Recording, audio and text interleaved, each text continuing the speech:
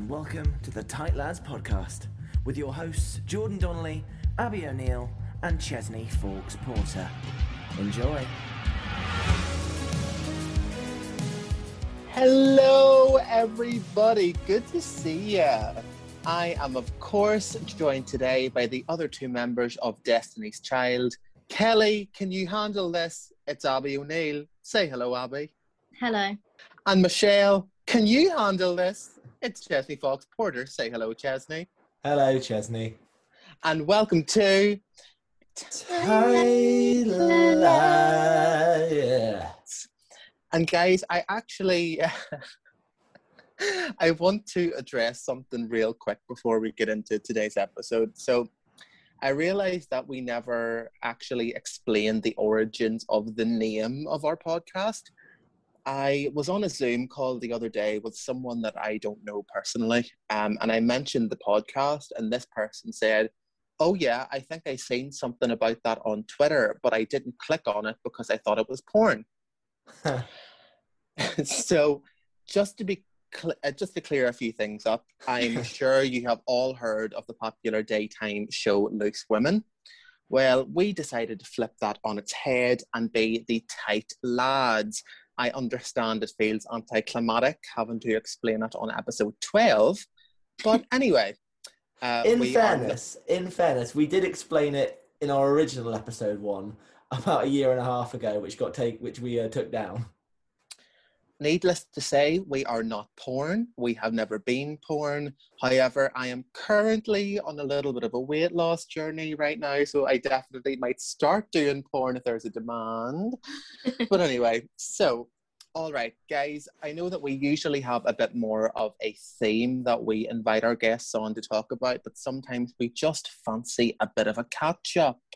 So, welcome to our first installment of A Cuppa and a Catch-Up. And today we are joined by not only a friend of us, but a friend of the podcast. Please give a warm, Tight Lads welcome to the one, the only Elsa Grace Waterfield. Hello! I'm very excited to be here. It's been a long time coming. I'm in the house. Woo! Elsa, we are so excited to have you. And we are very excited for this cuppa and a catch-up. I don't think any of us currently have a cuppa, but we'll not talk about it. So, we're just going to talk. We're just going to talk, have a chat. Elsa, we are going to talk about your music, in a bit. But first of all, I want to talk about lockdown and how you've been dealing with that. We talk a lot about this sort of thing already, but all musical theatre grads, especially 2020 grads, have been put in a very strange position where they have kind of been laser focused on one thing and one thing only for 3 years. And in your third year, every day feels like the final countdown till you're like thrown in the lion's cage. And all of a sudden, everything stops, everything shuts. The one thing you have spent kind of 3 years gearing up for all of a sudden is non-existent, and your training comes to an immediate finish.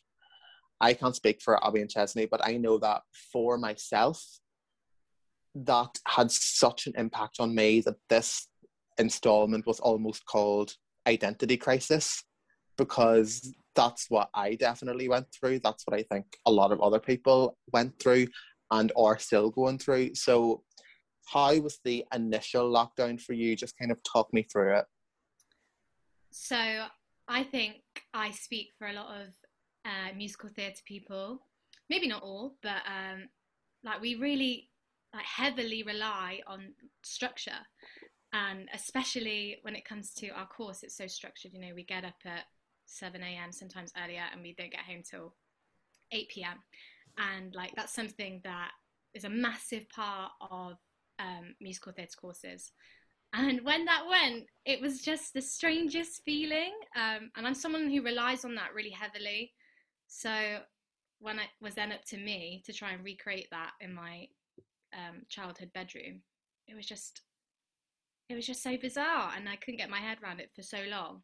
And then when I finally did get my head around it, I was almost trying to be this version of myself that I thought I had to be. So I was I was seeing, as I'm sure you can also relate to this as well, like I was seeing what everyone else was doing on social media. I was seeing their routines and their schedules, and that's fine, like different things work for different people. But then there's a part, there's this part there's this like little voice in your head going, oh, well, if that's what they're doing, then that's what I should be doing. And really, like, that's just not the case at all. And I think it wasn't until I just realized, just go at your own pace.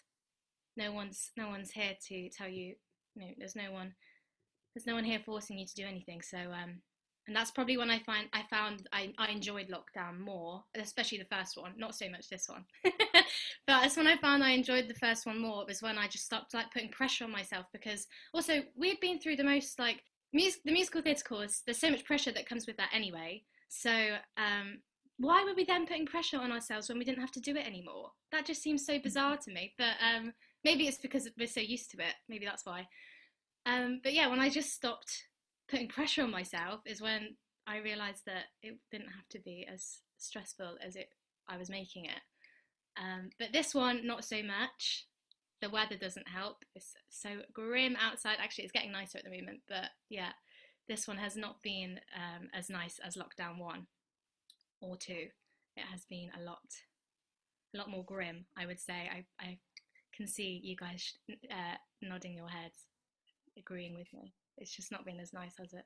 Well, I think the first lockdown was weird because when we first got that email to say that we were closed, that the drama school was closing, and that we were going into a lockdown, we were very much like, oh, it's fine, we'll be back in 3 weeks. And that we held on to that for quite a while. I think of, oh, we'll be back soon, it's not going to last for long. And then it was coming to that realization that I'm not going back. This is it. Like, I'm ending my degree online. I'm not going to have my graduation this year. I'm sort of trying to process all of those things. It was difficult. And especially because we were all like you said, in your childhood bedroom, everyone had gone home for lockdown, or most people,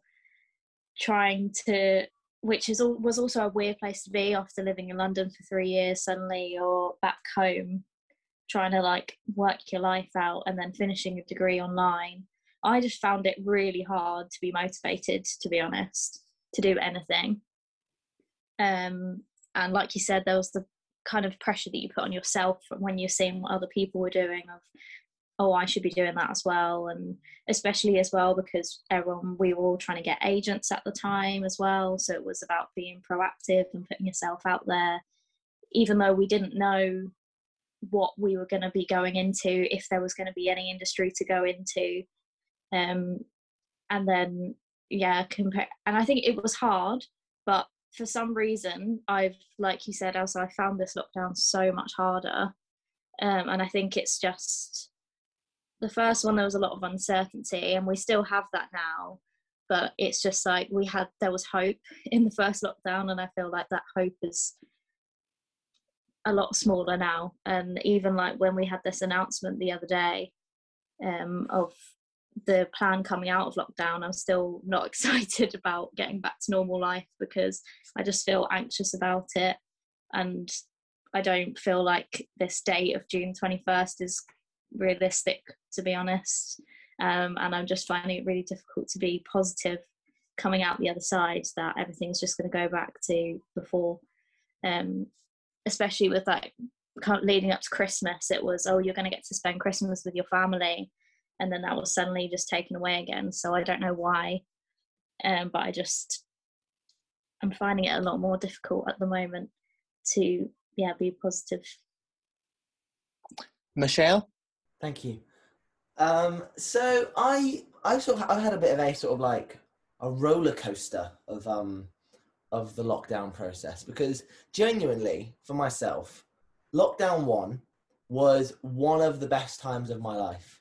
Like, because I'm admitting to it here, I was one of those knobheads on Instagram that was really productive and did loads of stuff. And I'm well aware of that. And I made that very obvious at the time when I was doing my live workouts and all that rubbish.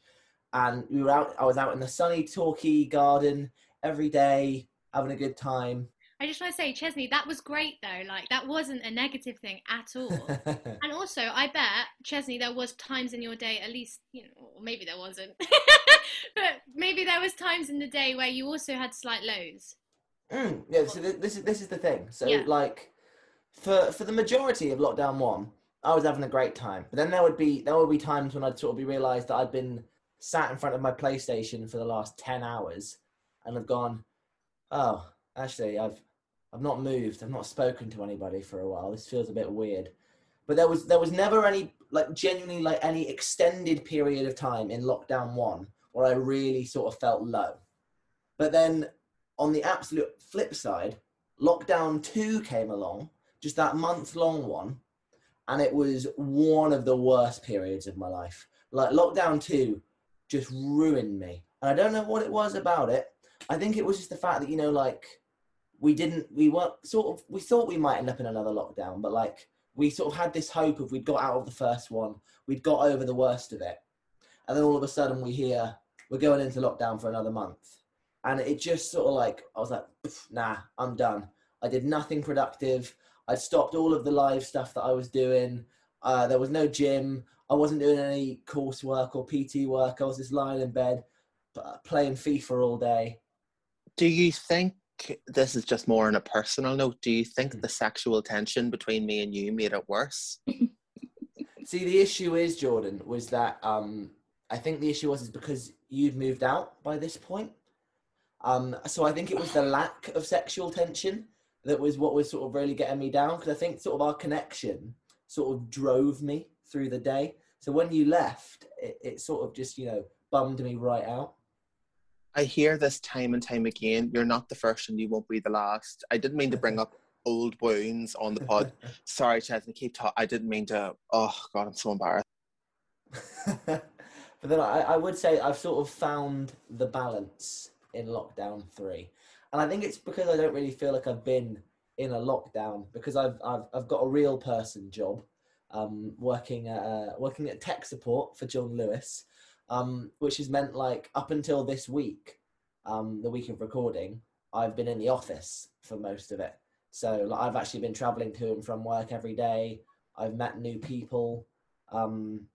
So like, I don't really feel massively like I've been in a lockdown situation. So I sort of have this nice balance where I sort of feel like I'm in a normal headspace. But it's taken the guts of a year to get there. Another thing, kind of along the finding balance, the main thing I have struggled with, especially more so over the recent months, is staying motivated. Because before this all happened, it felt like your life depended on booking a job. That was the priority. Then once COVID hit, your priority was literally trying not to die from a virus. And now that we hopefully are coming out the other side, I am struggling to find balance, because we are still having to prioritize the important stuff, aka not dying. But at the same time, I do have this thing in the back of my head that when things do come back, my voices went to shit, my dance abilities went to shit, I haven't sang in 6 months, that feels completely alien to me now. It's been difficult for me to relight the fire, I think would be a good way of putting it, especially because I don't think it's going to be an easy road back into the industry, especially not for 2020 grads or the year above or the year below. So, Elsa, how have you been doing with that? Are you managing to find like any kind of balance? Honestly, it fluctuates so much. Depends. It massively depends on my mood. Did I have a good night's sleep? Anything. It just depends on so much at the moment. And some days I feel really motivated, and others I literally just want to sit on the sofa and eat ice cream and not move all day because I just am in such a bad mood. I think it's just so important not to put pressure on yourself. And remember that everyone listening to this podcast, well, every musical theatre graduate listening to this podcast feels the exact same way. Like, you are not the only person who feels like this. And when things do start to open up again, and we do start to go to actual real life auditions, everyone there is shitting themselves just as much as you are. Like, the more you try and remind yourself of that, I just think it will do you so much good, because you're not alone, and like, we're not alone. Like, everyone has had these feelings of anxiety and doubt, and am I good enough? Am I still talented enough to get back into an audition room in a few months' time? The answer is yes, you are, and also that everyone else feels like that too. So don't feel like you're the only one who feels like that. And it's so valid to feel like that too. Like, it's been the craziest year. Like, you couldn't have even imagined something like this was going to happen. And everyone who is also on the other side of the audition panel, well, I hope so, will be on our side. And they'll also have feelings of anxiety and doubt too. Similar to what Elsa was saying, in terms of like, comes in waves. But it's not, for me, it's not necessarily motivation. It's more time. I do actually have the time to do stuff, but because I'm working so much, my days off are my time, like, for myself to do the stuff that I need to do. And I find it difficult to separate my time off of, right, this is the stuff I need to do and this is the stuff I want to do. So I tend to not really get round to doing singing practice or the stuff that I know I really want to do, because I'm either tired from work, or I know I've got to clean or do whatever else in my life. And I think that's the thing, is striking that balance for me at the moment between my work life and like surviving and paying my rent, and then also keeping that my actual career path going alongside that. Yeah, I mean, Abby, I'm saying this from a position of privilege. I've lived at home with my mum, dad, and my sister for the past 6 months now, more than that. And I've also been on furlough. So those days when I find motivation, which I'm sure you have found as well, Abby, you've probably been at work. So if you wanted to act upon that, you can't. And I've been lucky to be in a situation recently where if I have had like a small wave of motivation, I've been in a position where I can. I'm speaking massively from a position of privilege where not everyone can do that at the moment. You know, even those days when they find that there's a glimmer of motivation, and they want to do something with it, because of the situation that they're in, they haven't been able to. Yeah, so I completely understand what you mean, Abby. I'm very, very similar in the current situation I'm in at the moment with Abby, in the sense that, you know, I'm working a lot, and then so it's trying to find that balance between doing the things you want to do and things you need to do. But where me and Abby differ is that Abby prioritizes the things she needs to do. I prioritize the things I want to do. And so all the stuff that I need to actually get done, and any, you know, stuff that, you know, if I don't do it at some point, the tax man will probably get me. That gets left to the very last minute. Whereas, you know, if I want to go and write a monologue, or I want to sit and watch Rick and Morty for 4 hours, then that's what's going to get done, because I have zero motivation for anything admin related currently. We've spoken about this before as well, but I think naturally creative people will have found this time hard. And I've said this before, but I know that if I don't have some kind of like creative outlet, I struggle mentally, like big time. And I feel like passion projects are so important. I feel like they are always important anyway, but especially now. Making the podcast, making stupid shit on Instagram, that's what's kind of working for me right now. For other people, that can be starting a side hustle, it can be making covers, it can be writing their own script or play. But Elsa, you have taken that to like a whole new level at the minute, and you are now releasing original music. So the first thing I want to know is that I know that you wrote Honey High a while ago, but you've just released another song, and I'm kind of curious as to whether you've been sitting on these songs for a long time and maybe didn't really feel the need or want to put them out there, or whether most of this has kind of came about because of lockdown and you have time in your hands. But listen. Yeah, so I'd say when I was about 15, I started writing like a lot of poetry, and a lot of like short stories, things like that. I just had a big interest in fiction and storytelling. And then when I was probably about 16, my dad told me to come to an open mic night at our local jazz bar, because my dad is a huge jazz fan. And I was just like, no, I'm not going to come. Like, I've got other things to do tonight, Dad. Anyway, I saw La La Land that night, which is one of my favourite films, and it inspired me to go. And I remember turning up and I sang a jazz standard called Lullaby of Birdland with an amazing jazz trio called the Status Trio from Leicester. And they're just such talented men. And I then started doing a lot of songwriting with them. From that, it was like a great kind of relationship that was made. And I was like, I have these, you know, these poems, these lyrics, like maybe we could put it to a tune. And they were like, yeah, sure. And then I think that's kind of where I started to then go into songwriting, you know, more so than just poetry. And I started to put the two together. And I really started to enjoy it.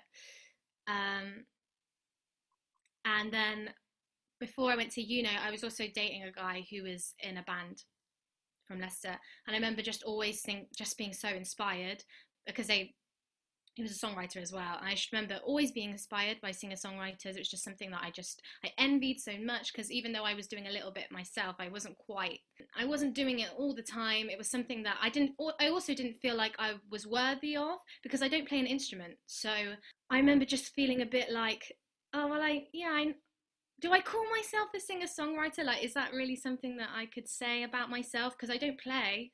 And that was just always in the back of my mind as well. And then I started dating Dave, as you know, David Lovegrove. And I remember I showed him some of my music. And, you know, he was saying, this is great. You know, why haven't you done anything with this? And then I basically just explained to him, like, I don't know, I wouldn't call myself a singer-songwriter. I don't play an instrument, so I've never really thought that I could do anything with it. And I remember him just looking at me and I think he just laughed at me. And he was like, why on earth would you think that? You know, just because you don't play an instrument doesn't mean that the material in front of me isn't, you know, worthy of being shown to people. And I guess he kind of made me realize that, you know, he was right. And then in our third year of uni, we had a module where we could submit our own piece of original performance. And I had recently been reading a book by a guy called Will Derbyshire, who is a YouTuber, blogger, writer. And the book was called This Modern Love. And basically it was a collation of love notes and submissions from all around the world of people, you know, just sharing their experiences with love. And I was really inspired by that. And I thought, oh, wouldn't it be great if there was some kind of musical or piece of theatre that reflected this? So I decided to write a song, which is called Honey High. And I showed this to my class, thinking, oh my God, they're going to hate this so much. Because, I don't know, I just think I thought, you know, a lot of my year was massive musical theatre fans. And I am, like, don't get me wrong, I'm a huge musical theatre fan. But in my spare time, I don't really listen to a load of musical theatre. I'd say I probably listen to other genres more. So I remember thinking, oh, they're just not going to like it. You know, it's not really MT. It's not their vibe. Anyway, I played the song and people really liked it. And I got picked as well. And then I got given a group of people to continue this piece with. And we created a really beautiful piece of theatre, in my opinion. It was so lovely.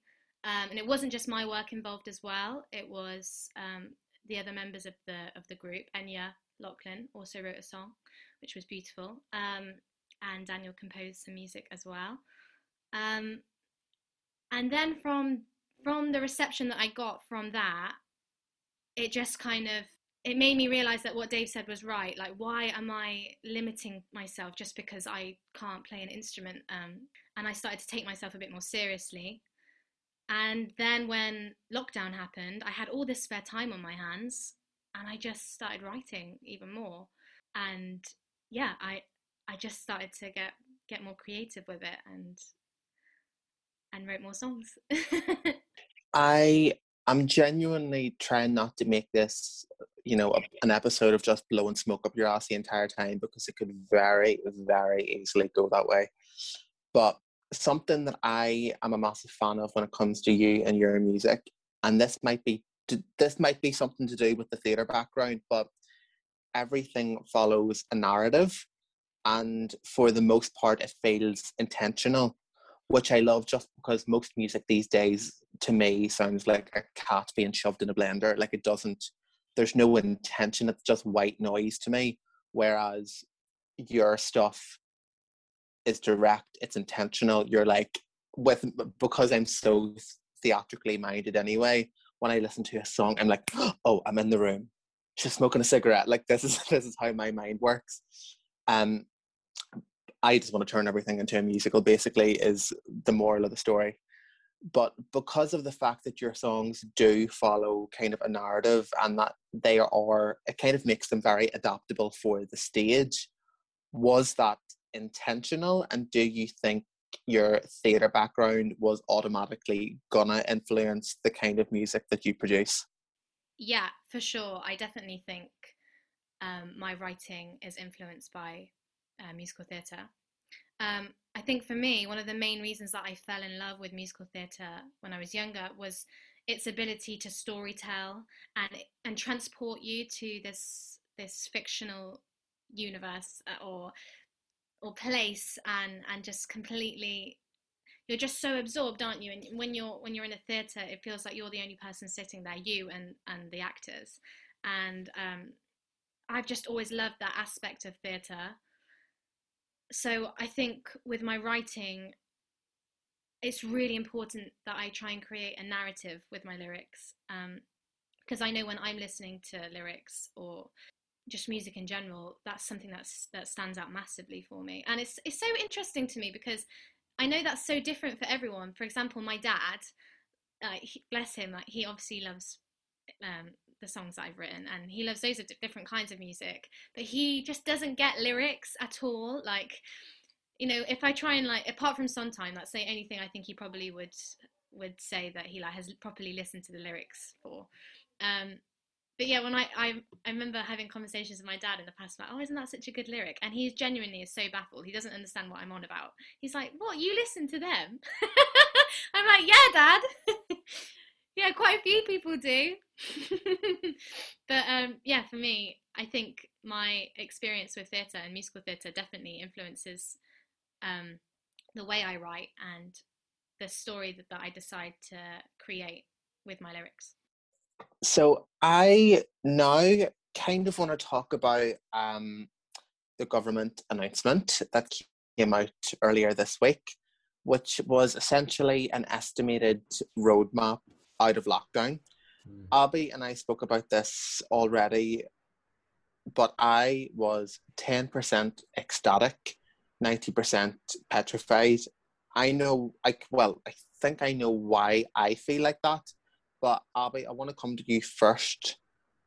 Give me the 411. I know why I feel like that, but why do you feel like that?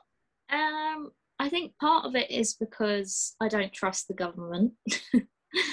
And I'm slightly dubious of the dates and the plans. And then part of it is not that I don't feel ready to go back to normal, but I'm anxious about it, because it's been such a long time with this new way of living. Obviously I'm excited to be able to go to the theatre and go and do the things I want to do, see my friends, hug my family and stuff, but part of me is just anxious about living a normal life again. Like, how do you do that? And also, I'm quite an introverted person anyway, But it's especially in the first lockdown, I was like, this is an introvert's paradise. Like, I don't have to do anything I don't want to do. I don't have to see people I don't want to see. I can just lock myself away, and this is great. And yeah, I think I really got used to that. Obviously, it's slightly different now because I have a lot more contact with people, especially like with work and stuff. But yeah, going back to normal life, when going to the pub with my friends, and as much as I'm looking forward to it, I'm slightly anxious about it, and also anxious about the possibility of going into theatre auditions and work.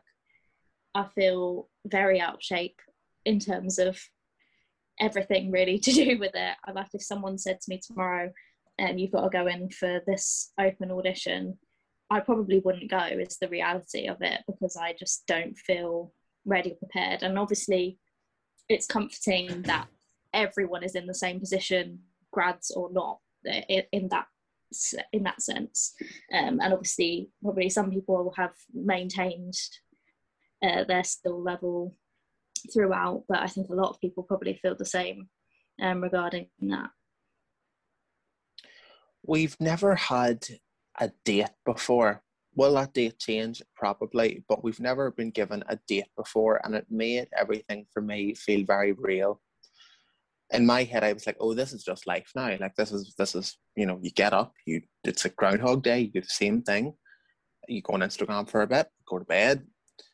All day, the thing you look forward to is going back to bed. And I think so much of the anxiety I'm feeling at the minute is purely theatre-based. It's that feeling of being like, oh my God, you've had a year to sort yourself out and you've done nothing. You could have been in the best shape of your life. You could have been the best singer that's ever walked the face of this earth. You could have learned a language. You could have learned an instrument. You could have been like this superhuman person, and you've not done that. You're not ripped yet. You're not, you know, all this stuff. And I think I'm already gearing up for this overwhelming sensation of guilt that I am going to feel when life is normal. And I feel like I've convinced myself that there's going to be some guy with a clipboard that makes us all line up, being like, right, okay, show me your abs, and what language did you learn, and what instrument did you learn, and can you still belt? Like, it feels like, for the most part, especially for theatre people, it's been like a productivity contest. And I feel like Instagram and kind of this there's a new phrase that's came out in the last 6 months, which I love, and it's called toxic positivity. And I love that term because it's such a thing. And it does make you feel like shit. And I feel like seeing people online kind of getting on with things to such a kind of to the extent where it feels like they're gloating. It's like, I don't know, I do feel like sometimes people can't afford to delete Instagram off their phone for a couple of days if they do feel like they need to step away from it. But yeah, I do think there is a lot of anxiety around it, but I think, you know, it's a combination of actor anxiety and then real life anxiety as well, because I'm like, how do I be a normal person anymore? How does someone say to me, let's go for coffee? And I'm like, okay, where can we take that outside and not be seen sitting together? Like, this type of thing. Chesney, what do we think? I'm ready to go. I'm feeling good, to be honest. I'm sort of feeling here for it. Like, I'm looking at this June 21st and I'm going, okay, it may happen, it may not. Sort of, if we're going by, you know, because obviously that date is being given alongside the vaccination program. If you sort of look at the way the vaccinations program's going, it sort of fits that date somewhat. So I'm sort of quite optimistic at the idea that June 21st, as a, you know, I know there's this whole sort of meme about it, I guess, at the moment. Everyone goes, see you on June 21st. But it's like, I understand where the positivity comes from. And I'm sort of in that movement at the moment where I don't feel too negative about it. I don't feel too anxious about anything. I'm just ready to go out, get stuff done. And I think the one thing I think is that, like, with like auditions and stuff like that, I understand the sort of anxiety of being like, oh yeah, we're not in shape. We've not done stretches for 4 months. We haven't done a big like cardio workout thing for a dance class or anything like that. But then, like you say, no one has.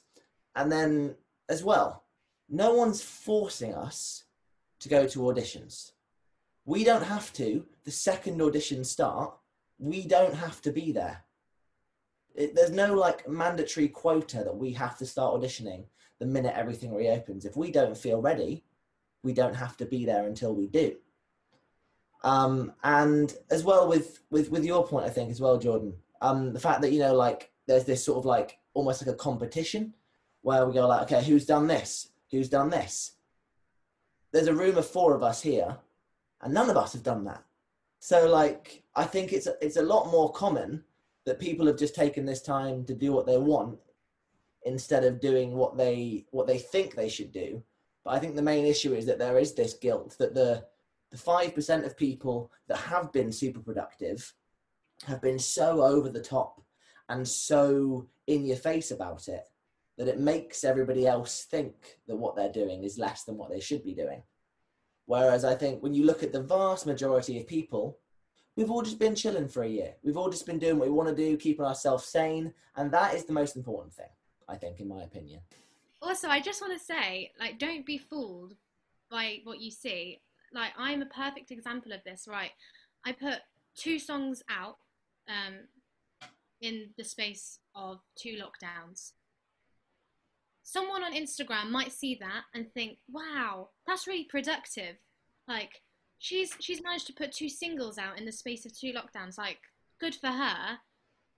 Yeah, I guess it is good for me. Like, but also that's something that I'd been thinking about for a really long time. And also, the days when I wasn't filming or recording those songs, I was just sitting on my sofa. I was sitting on my sofa watching New Girl. Like, that's what I was doing.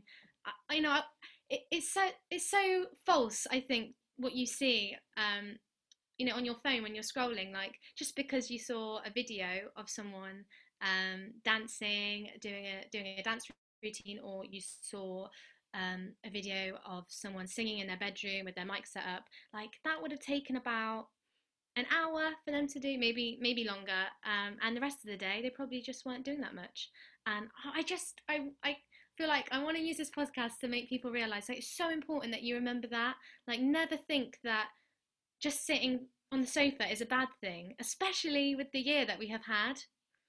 Kind of coming off that, I feel like no one is going to put the bad shit on Instagram, but I'm so glad when people do. Like, if people listen to the episode that we did with Joanna Johnson, who went to Erdang, the reason Joanna ended up coming on the podcast was because she had put a story up, like, and not like a close friend story, because me and Joanna didn't really know each other that well.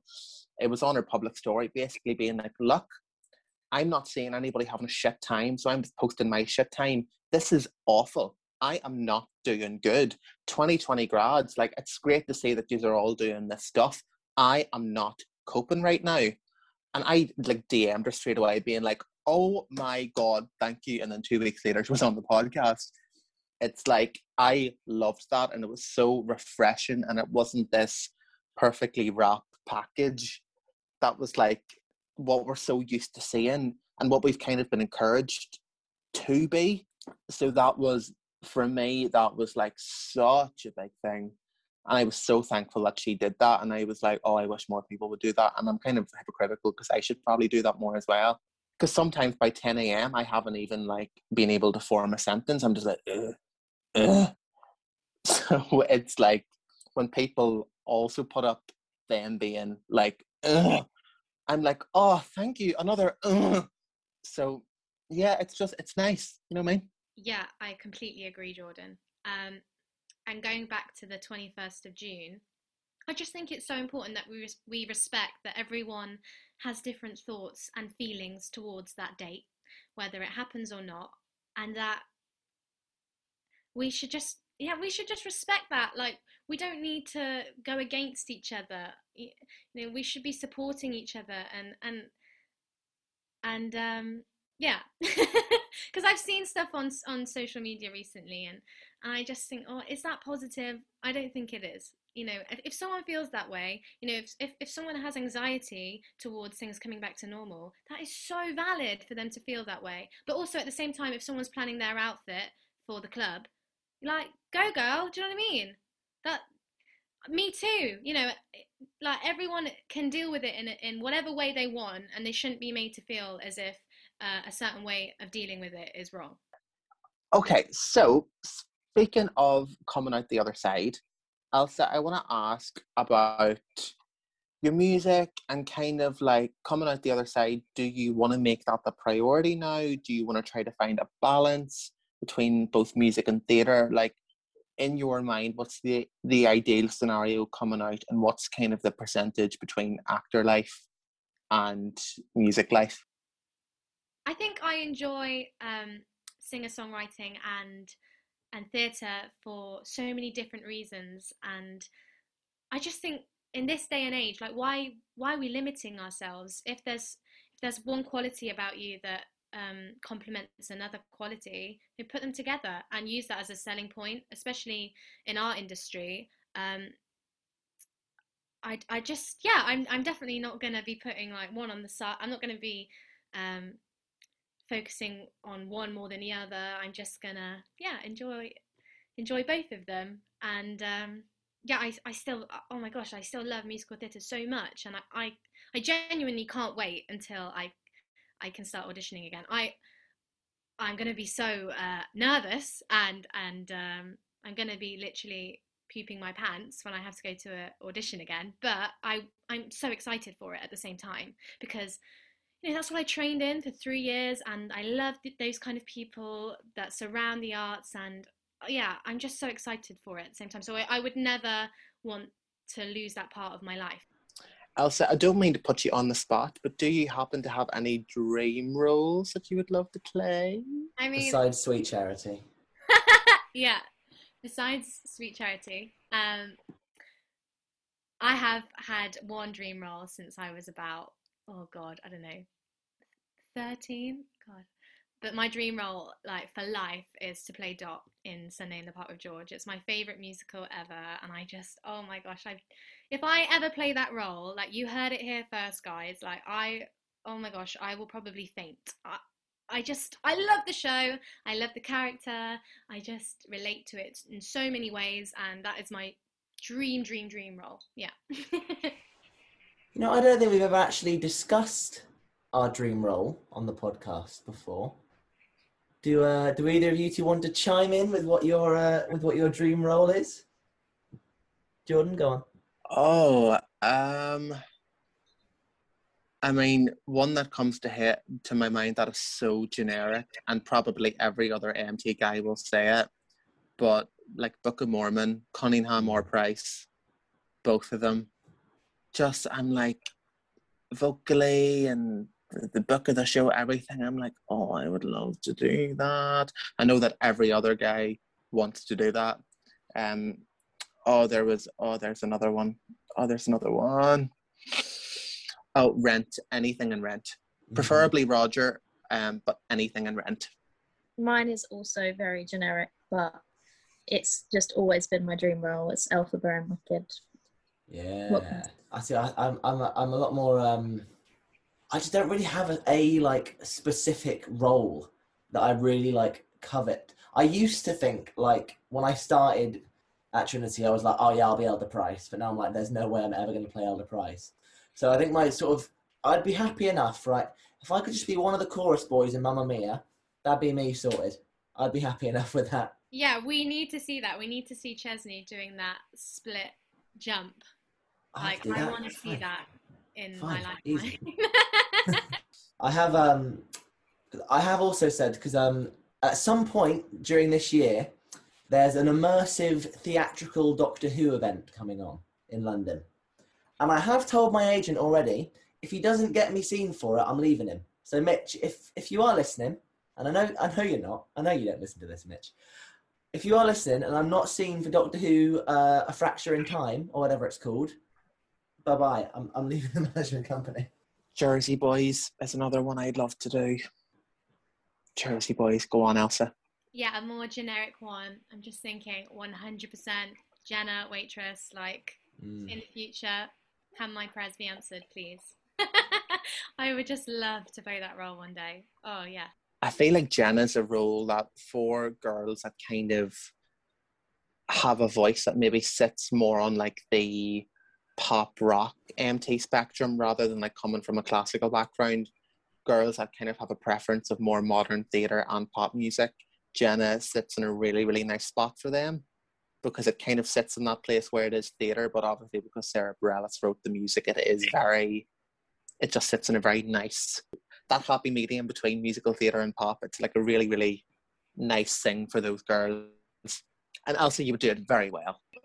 The last thing I want to ask, because it's fun, I want to hear 3 things that you are most looking forward to coming out the other side. They can be really, really simple things, or they can be, they can be intense.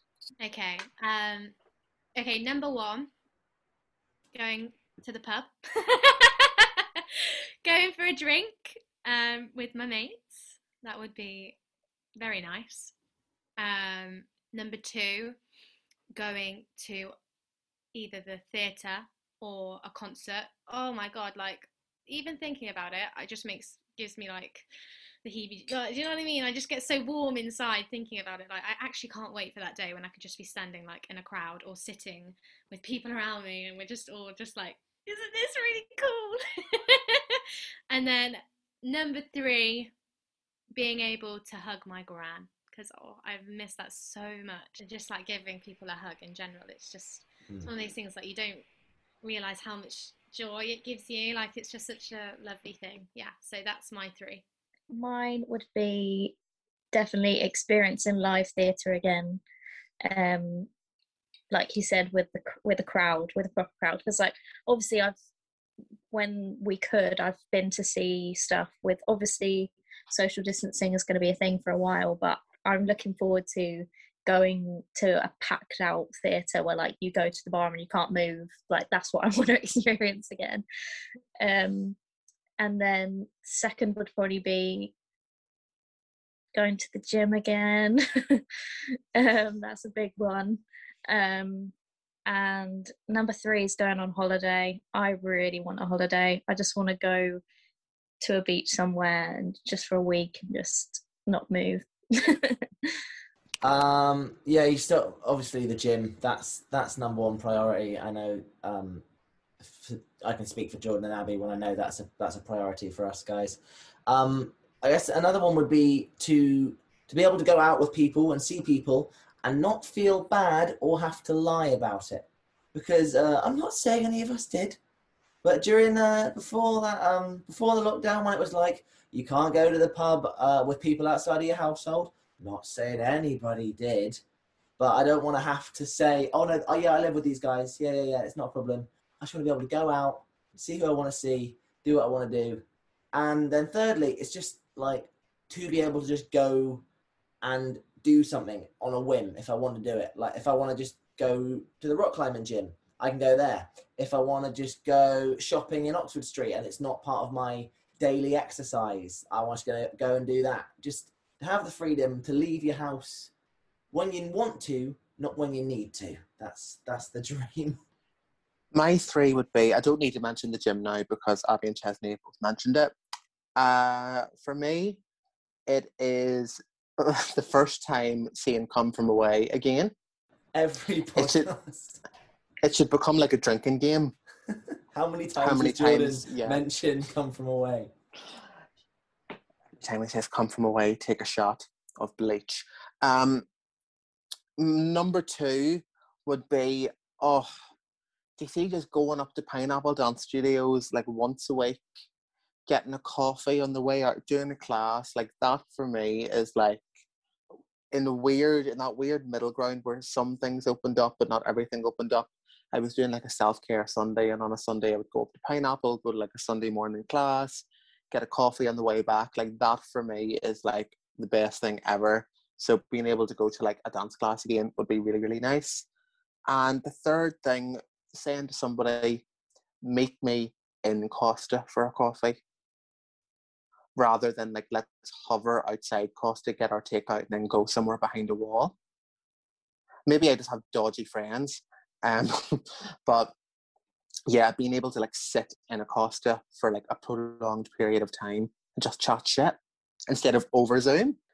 But yeah, guys, there we go. Elsa, give us, first of all, where we can find all of your music, and then give us your socials. Okay. You can stream my new single, Heavy on Me, on Spotify and Apple Music. And you can also find my other single, Honey High, also on Spotify and Apple Music. My Instagram is @Elsa Grace Waterfield, and my Twitter is @Elsa Waterfield. Couldn't get the Grace in there, don't know why, but yeah. Kelly, where can they find you on socials? I don't want to be Kelly. I know I've waited this long to say it, but let's be honest, I'm the Beyonce. The gloves are coming off. I don't even know who Michelle is. So right, can we talk about this at another time? Okay, you can find me. For fuck's sake! You can find me on all social media at Abby O'Neill 17. Instagram @ForksFitness_, TikTok @ChesneyOnStage. And you can find me on Instagram and Twitter @Jordan E. Donnelly. Yes, Abby? Oh, I just had a question for Elsa quickly. Oh, she's on one today. Do you have any plans for any new releases anytime soon? Any more music singles coming? Abby. Oh. It's interesting you say that. No, I do, yes. Hopefully I shall be releasing an EP before summer. So, yeah, there you go.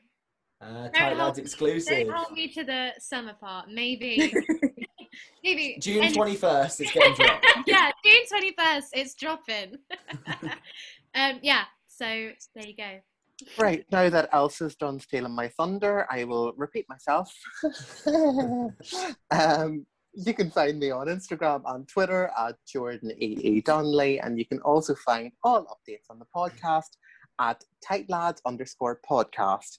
Guys, at the end of the day, this was the gap year that none of us wanted to take, but I think a couple of years down the line, we'll be glad we did. So, Elsa, do you want to do our outro with us? Yeah. Oh my gosh, yes. Perfect. So, guys, thank you so much for joining us. Elsa, thank you for joining us. And in the meantime, stay tight.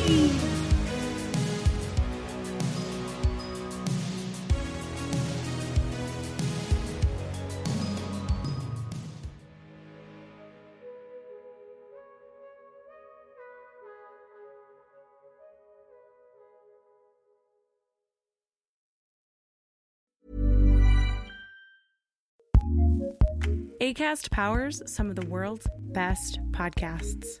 Here's a show we recommend. Hey everyone, Cameron Abadi here, Deputy Editor at Foreign Policy. So when I think about economics podcasts, the words fun or exciting don't really come to mind. Then I started working with Adam Tooze. Readers of FP know Adam as an economic historian and a popular author. But he's more than that. In some ways, he's an encyclopedia about everything. How a big multinational like Ford or GM operates has a huge impact on... By 2018, life expectancy was 78.5, where we... Historically unprecedented increase in poverty. On each episode of Ones and Twos, Adam Tooze and I will unpack several data points. I'm pretty sure you won't look at the world the same way. Acast recommends.